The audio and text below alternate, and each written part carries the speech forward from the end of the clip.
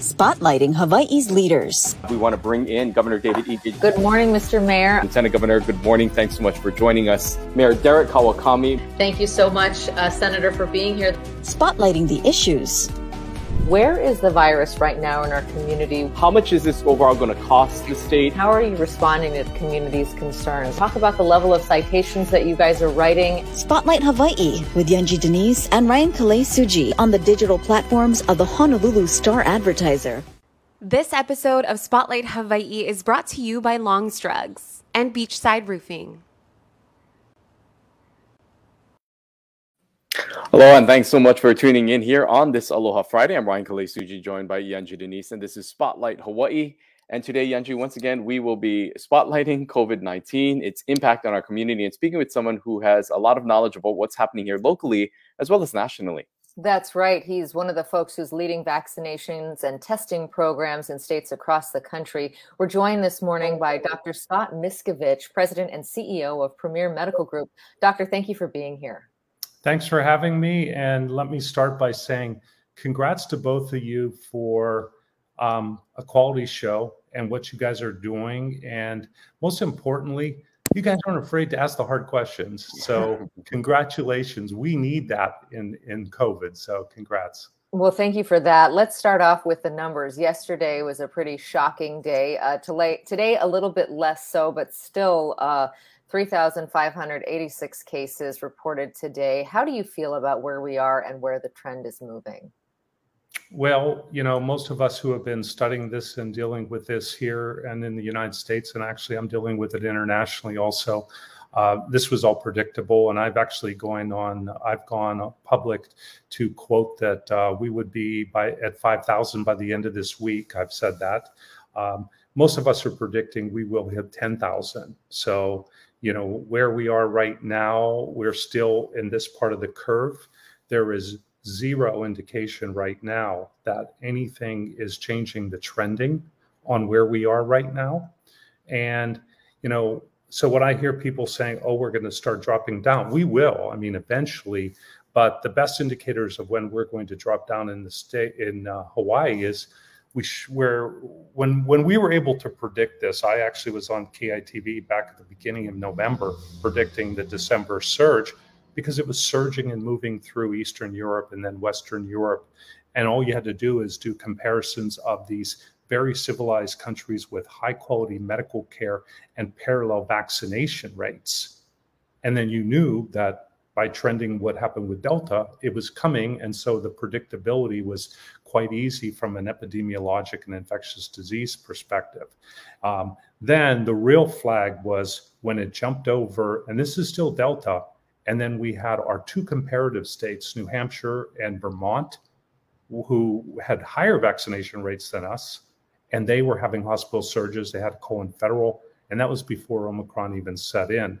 So bottom line is, if we're going to have any indication of when there will be decreases, unless something really odd happens, we will be looking at the UK, we'll be looking at Spain, we'll be looking at France, perhaps the Netherlands, and then, you know, we'll kind of move across from there.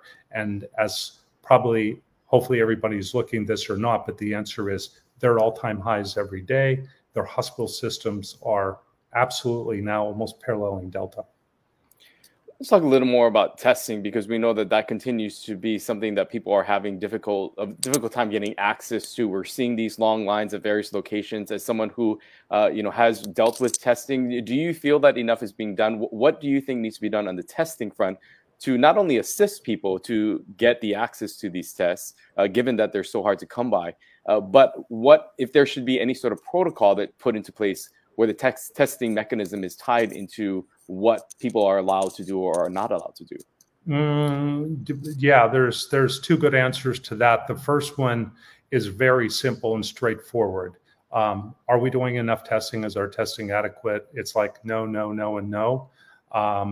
And then what would be the plan to take it to another level? And then how would you utilize it? So the answer to the first question is also something that we were able to study from before Omicron even came across the Pacific, from China.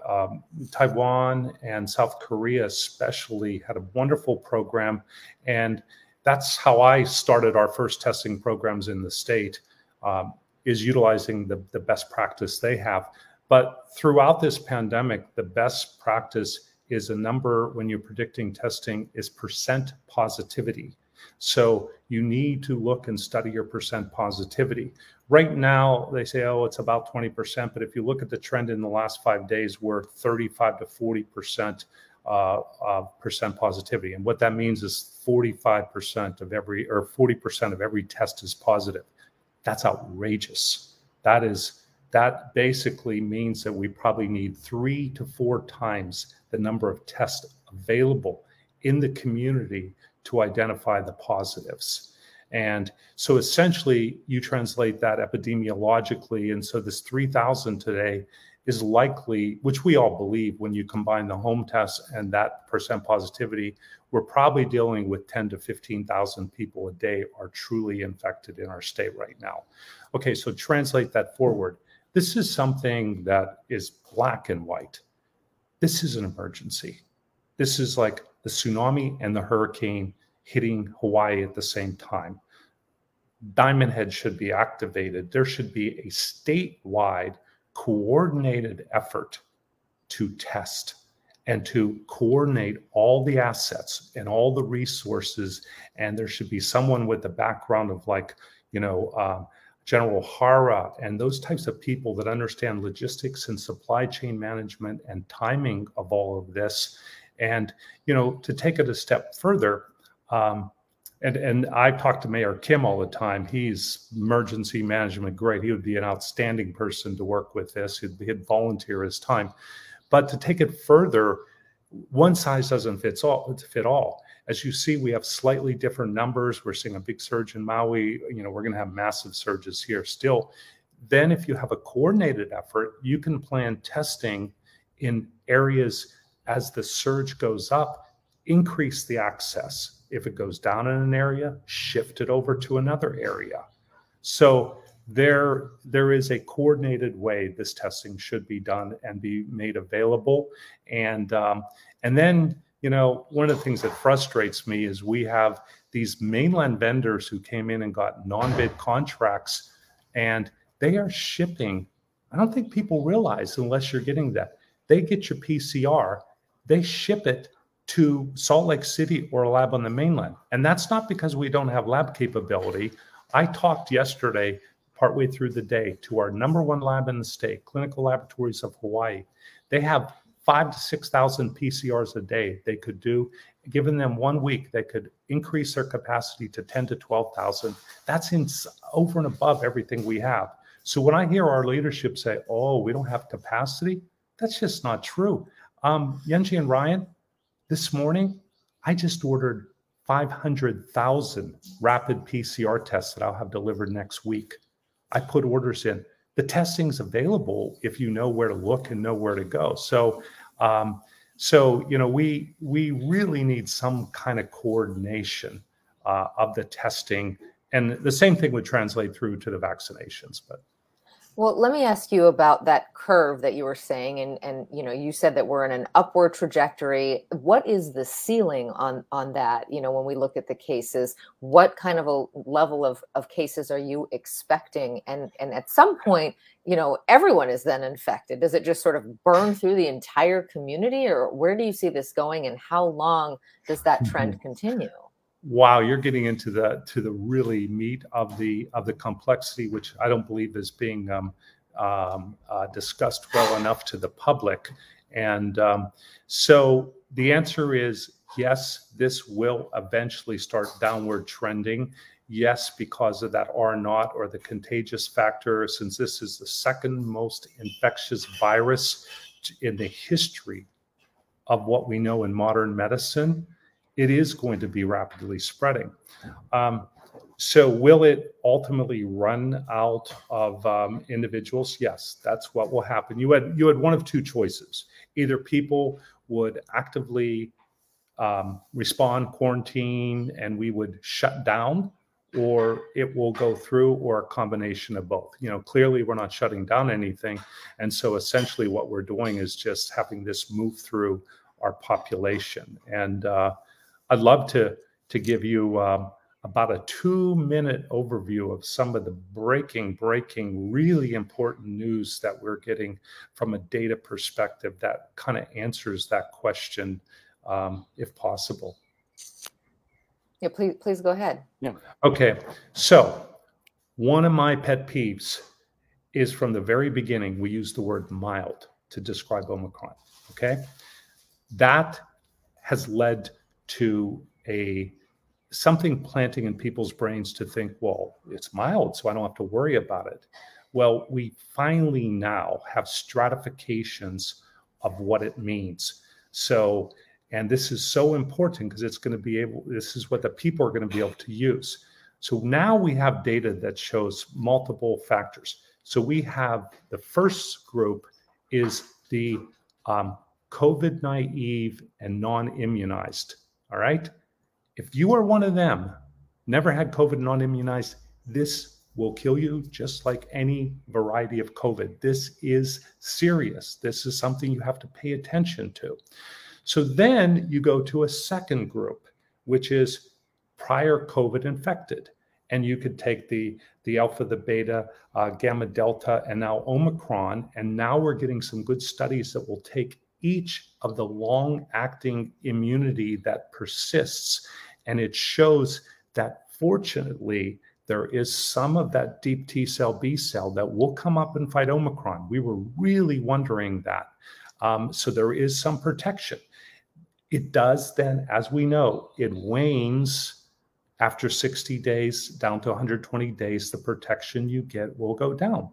All right, now let's go to what we've been advocating, and this supports it, is now you take the vaccinated. You take 1 shot, you take 2 shots, you take 3 shots. And as we know, the more, once you get up to 3 shots, you're really in good position when it comes to the protection, with still evidence coming out of Israel that you will start waning after 3 shots. That's why Israel's now moving to 4th shots.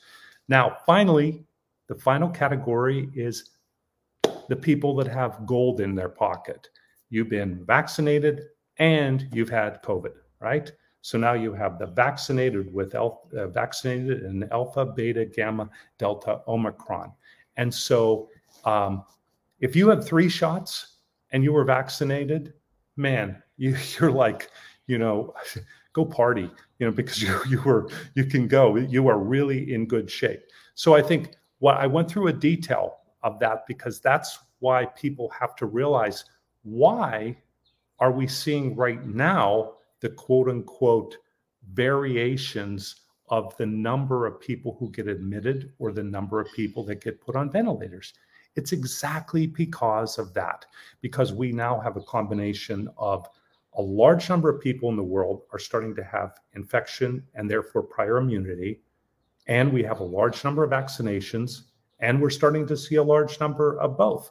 That is exactly why when we had this craziness where everybody pointed to South Africa and said, oh, look at South Africa, it's mild, therefore everything's going to go down.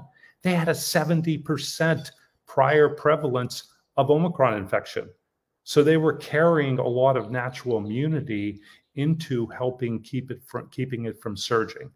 So now to take that one step further, we really have great data that we were all worried about, that because Omicron mutated so much, was there going to be enough effect of the other vaccines and the other infections? Yes, it's not full, but it does.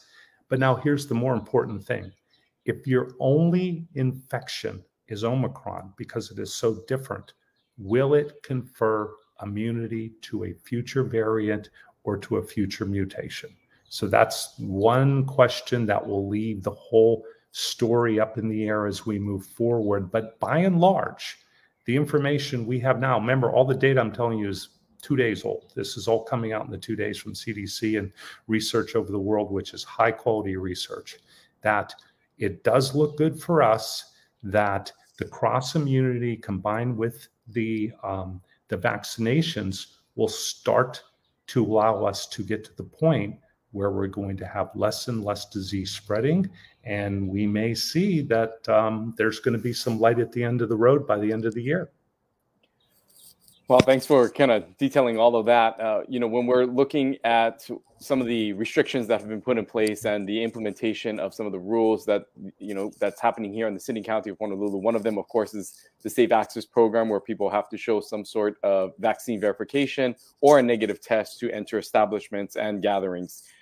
Given what you just said, with the number of people who are vaccinated that are still getting Omicron, and these breakthrough cases are on the rise, the Safe Oahu, the Safe Access program, is that valid? Because the fact that really those who are vaccinated are still, spreading this mutation to others in the community. Yeah, it's no, it's not. I mean, basically, depending on all, and then again, going through my long dissertation, you could take it and depend on if you're 6 months out or 5 months out, you're sitting barely maybe 20%. So there's an 80% that person is walking into your venue is infected or could be infected. So the answer is no. That has to be updated with the data and the science that we know. I'm a little disappointed. Mayor Victorino originally announced a very progressive plan to move to 3 shots. Today he announced, or yet last night, he's nixing that they're not going to require 3 shots. But basically, I have gone on all my international TV time with CNN, and 2.5 months ago, as we started to get the waning immunity, I've been calling on them to finally change the data to say that full vaccination right now is 3 shots. Two vaccines right now in the world we're in, regardless of what we have now, especially with Omicron or what we're going to see, is not full immunity. So why are we putting a false sense of security that 2 shots is fine to come in anywhere? And I think that translates right over to safe travel. Safe travel has the same issue. And from the field, I still have testing going on in a lot of the hotels and all over the place. We had lots of people coming into the state that are then infected, and not to their death. They're not doing it on purpose, but it's by virtue of how contagious the disease is. So, Ryan, the answer to your question is those all need to be modified. For example, my group also does a lot of TV. We're doing a big Netflix event tomorrow in California, and they just immediately changed. They reduced their venue size, but they immediately changed, vaccinated or not. Everybody's tested before they come in. That's it, plain and simple. I want to ask you about Mayor Blangiardi. Obviously he did put a restriction in place for indoor events over 1,000, but not nearly what I would imagine your group would call for. I'm interested to know, though, in his thinking, he laid out in his press conference that he's not looking so much at daily case counts. He says we really need to get away from that and focus on hospitalizations. Do you think hospitalizations are a more accurate metric when we consider shutdowns and other restrictions? No. And I have a major issue with that. As we transitioned, it almost seems like leadership here in Hawaii and across the country, depending on who you're paying homage to, basically change, and they move the dial to accommodate their preferences. And I've complained across the board for this reason. Look at the total numbers. We have not yet come to grips with long-term COVID. Those people out there, we now have data already showing Omicron is creating long-term COVID. And up until this point, 40% of anybody who became infected has long-term COVID. We look right now, employers can't find anybody to work. We are disabling massive amounts of our population. So we're looking at that one little metric of 300, 400, yet we can have 100,000 people, 110,000, and it's going to keep on rising, infected. And you know how many people? 8% is the average who will then be permanently disabled. So we need to look, you want to talk about population health, looking at hospitalizations is a pigeonhole of, and I'm not denying that the people who lose lives are critical, and that's a whole nother story, that we could have saved half of these lives. But by looking at hospitalizations, you've ignored the population as a whole. You've ignored the suffering as a whole. You've ignored the complications medically. You've ignored the disability. Think about that. There's going to be 10, 15, 20,000 people probably by this time this pandemic is done in our state that will never work again, and will have a premature mortality. So remember, we never get the discussion when you just focus on these little discussions of hospitalizations.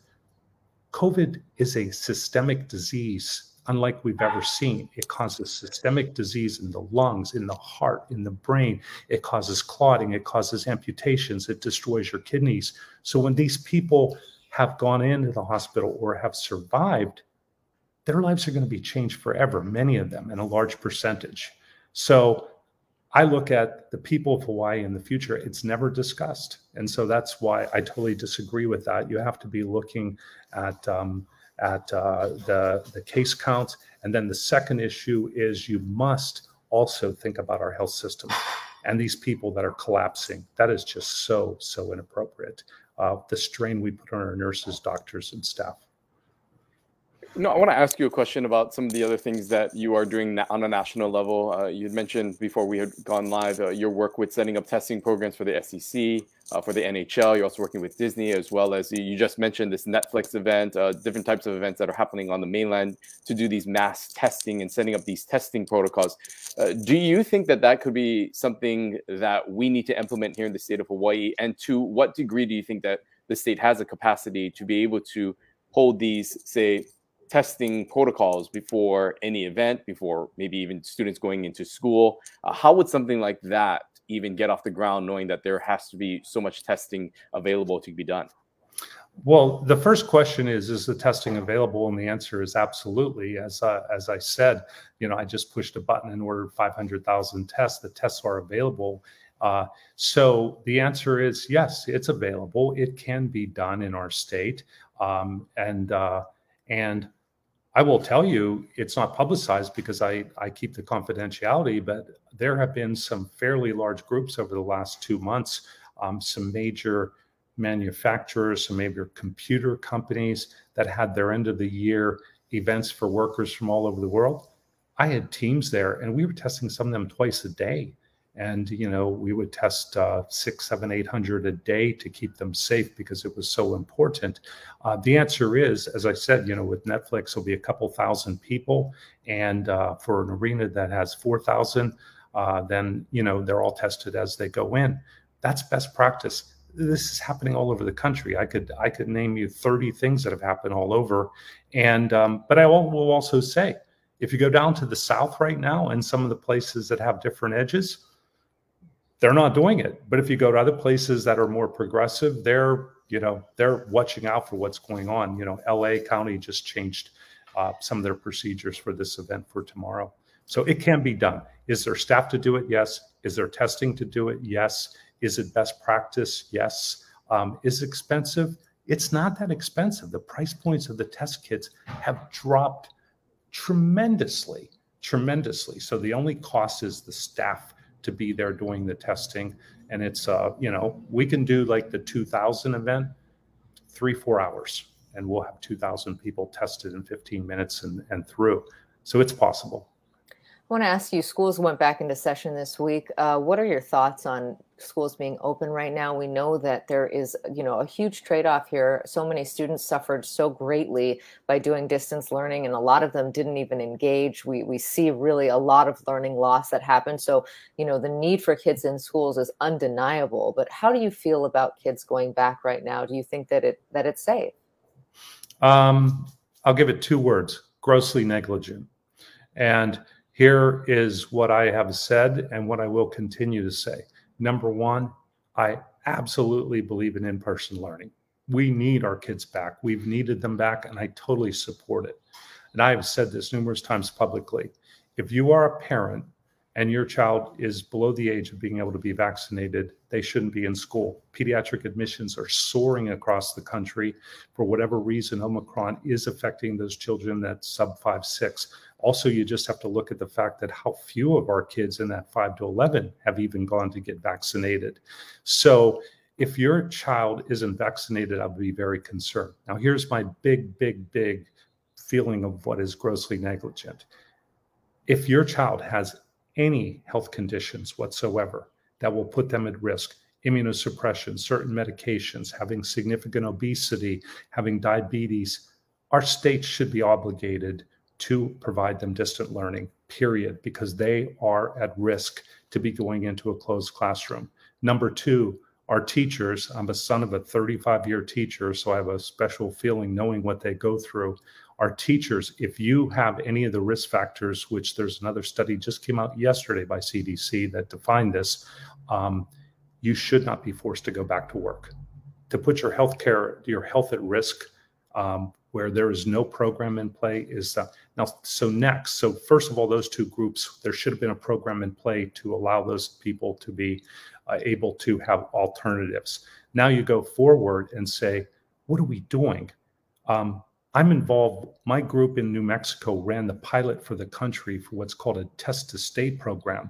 And that's a special program that uses testing for all the students that allows them to stay and a perfect example. So if you have a classroom of 25 and one student gets positive, alternatively, a lot of times you send all 25 home and they quarantine. Well, test to stay says and showed by, this came out of the UK, that if you then do testing day 1, day 3, day 5, day 7, in the school, you keep the other 24 there and you find out if someone converts immediately to allow the kids to stay.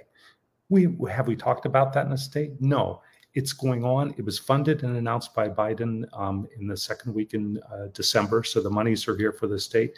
And number two, it's best practice. It's being used all over the United States and we're not using it. So my complaint about the DOE is, we have had 2 months before we knew our kids were going to go back, and we have done nothing new. We just still have that same little post up that came, look at the dates from November 10th to 17th is when they looked at it last, that just says, you know, whatever. My final point with schools is that we should have taken some of that funding and we should have taken it and invested in high quality masks to give to those kids that they were shown how to wear, because that's the one thing in a closed environment that you can do to help. And that's a message for anybody listening, that please find a good mask for your kids. Don't use a cloth mask or don't use a bandana when they're going to be in a poorly ventilated area for 45 minutes with people 3 feet apart. Masks are essential when we should have gone out there to help our keiki.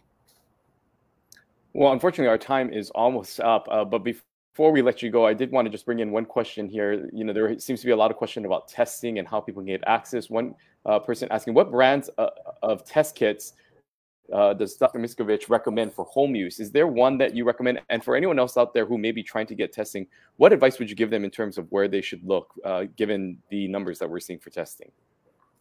We have some new studies and new data that is coming out on the validity of testing in Omicron. So I have basically come out and stated it's such a wild west out there with some of these test kits. I would stay with the 3 biggest companies that are not just pop-up companies that develop tests based off of new data. BD, Benetton-Dixon is high quality, Quidel, and Abbott. Those are the 3 brands. If you can find another one just rated high called FlowFlex, those are the 4 that I would say I would accept. But right now, over-the-counter tests are practically impossible to find. And then here's another real quick one.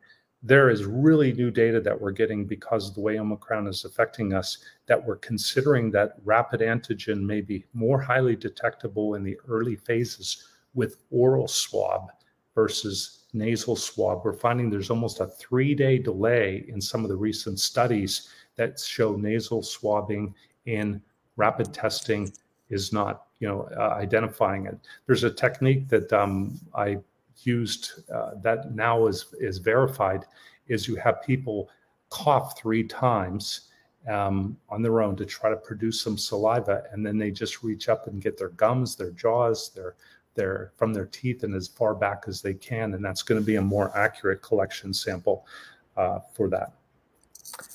Wow. Well, Dr. Miscovich, thank you so much for joining us this morning. We will definitely have you back. We really appreciate all of your insights, all the research that you presented, and all of the practical tips you gave our audience. Thank you so much. Thanks, and thank you guys for keeping this up and keep the truth coming. That's all we need. I think our people in the state of Hawaii, we can handle the truth, and that's all we need to do. Facts and truth, and we'll get through this. All right. Thank you, Doctor. Take care. Aloha. Wow, very sobering numbers that he presented to us today. By his estimation, we could be looking at 10 to 15,000 positive cases, many undetected, rather than the 3,000 number that we are seeing right now, or 3,500 today. He said that we're basically at this place, just an upward vertical trend when it comes to case counts, and he doesn't see that leveling off for some time.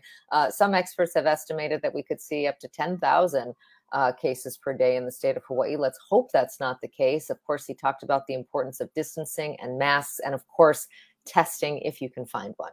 Yeah, and you really heard from him being critical that the state is frankly not doing enough testing, that more should be done. And, he's saying that there are tests out there. They are available. There is a way to get them in, but looking for the state leaders to have a more strategic approach when it comes to how they're doing testing, where they're doing testing, and what they're doing with that data in order to, make changes to any policies that have been put in place to help to bring this curve down and this upward trend that we are seeing. You also heard from him at the very end there, for those who were asking about the different test kits, about the ones that he recommends, but also that, this is something that we could be seeing continuing happening for some time. Yeah, and in his estimation, the Safe Access Program and Safe Travels, those should be amended so that you'd have to have 3 shots, the 2 shots plus a booster, to qualify as fully vaccinated. Simply having the 2 shots, he says, is not adequate at this time because of waning immunity and the strength of this particular variant. One thing that I thought was really interesting that he pointed out was that the language of how we talk about Omicron, he said, is a mistake, that classifying this variant as giving you mild, quote, COVID, quote unquote, gives people the false impression that this does not, cause too much damage. And he's saying that a lot of the folks who catch this particular variant can still develop long-haul COVID. And there are a lot of, risks and a lot of things that we don't know about that because it is so new. But he's saying that this can be debilitating for people for months, years, indefinitely. And so that we shouldn't really think of this as mild. Very, very interesting to hear from him. He's calling on state leaders to change. And on Monday, we'll be going straight to the top. That's right. We'll be speaking with Governor David Ige on Monday to get his thoughts on how things are going here in the state of Hawaii with COVID-19. These cases, of course, the governor giving the powers back to the mayors just a few months ago to make the decisions to manage their own counties. We'll hear from the governor if he plans to change that at all, if he needs to take back the reins, and if he plans to do anything to help to bring these numbers down, or if he will continue to allow the mayors the authority to make the decision what's best for the county. Also, the legislative session is coming up. New projections forecasted show a little bit more money than the state thought they would be getting from taxes this next fiscal year, and how the governor plans to work with the legislature in order to spend some of that money, and what his plans are heading into his final term as governor. We'll be asking him all those questions on Monday. We thank you for being a part of this conversation. We'll see you right back here on Monday at 10:30. Have a great weekend. Aloha. Aloha. This episode of Spotlight Hawaii is brought to you by Longstrugs and Beachside Roofing.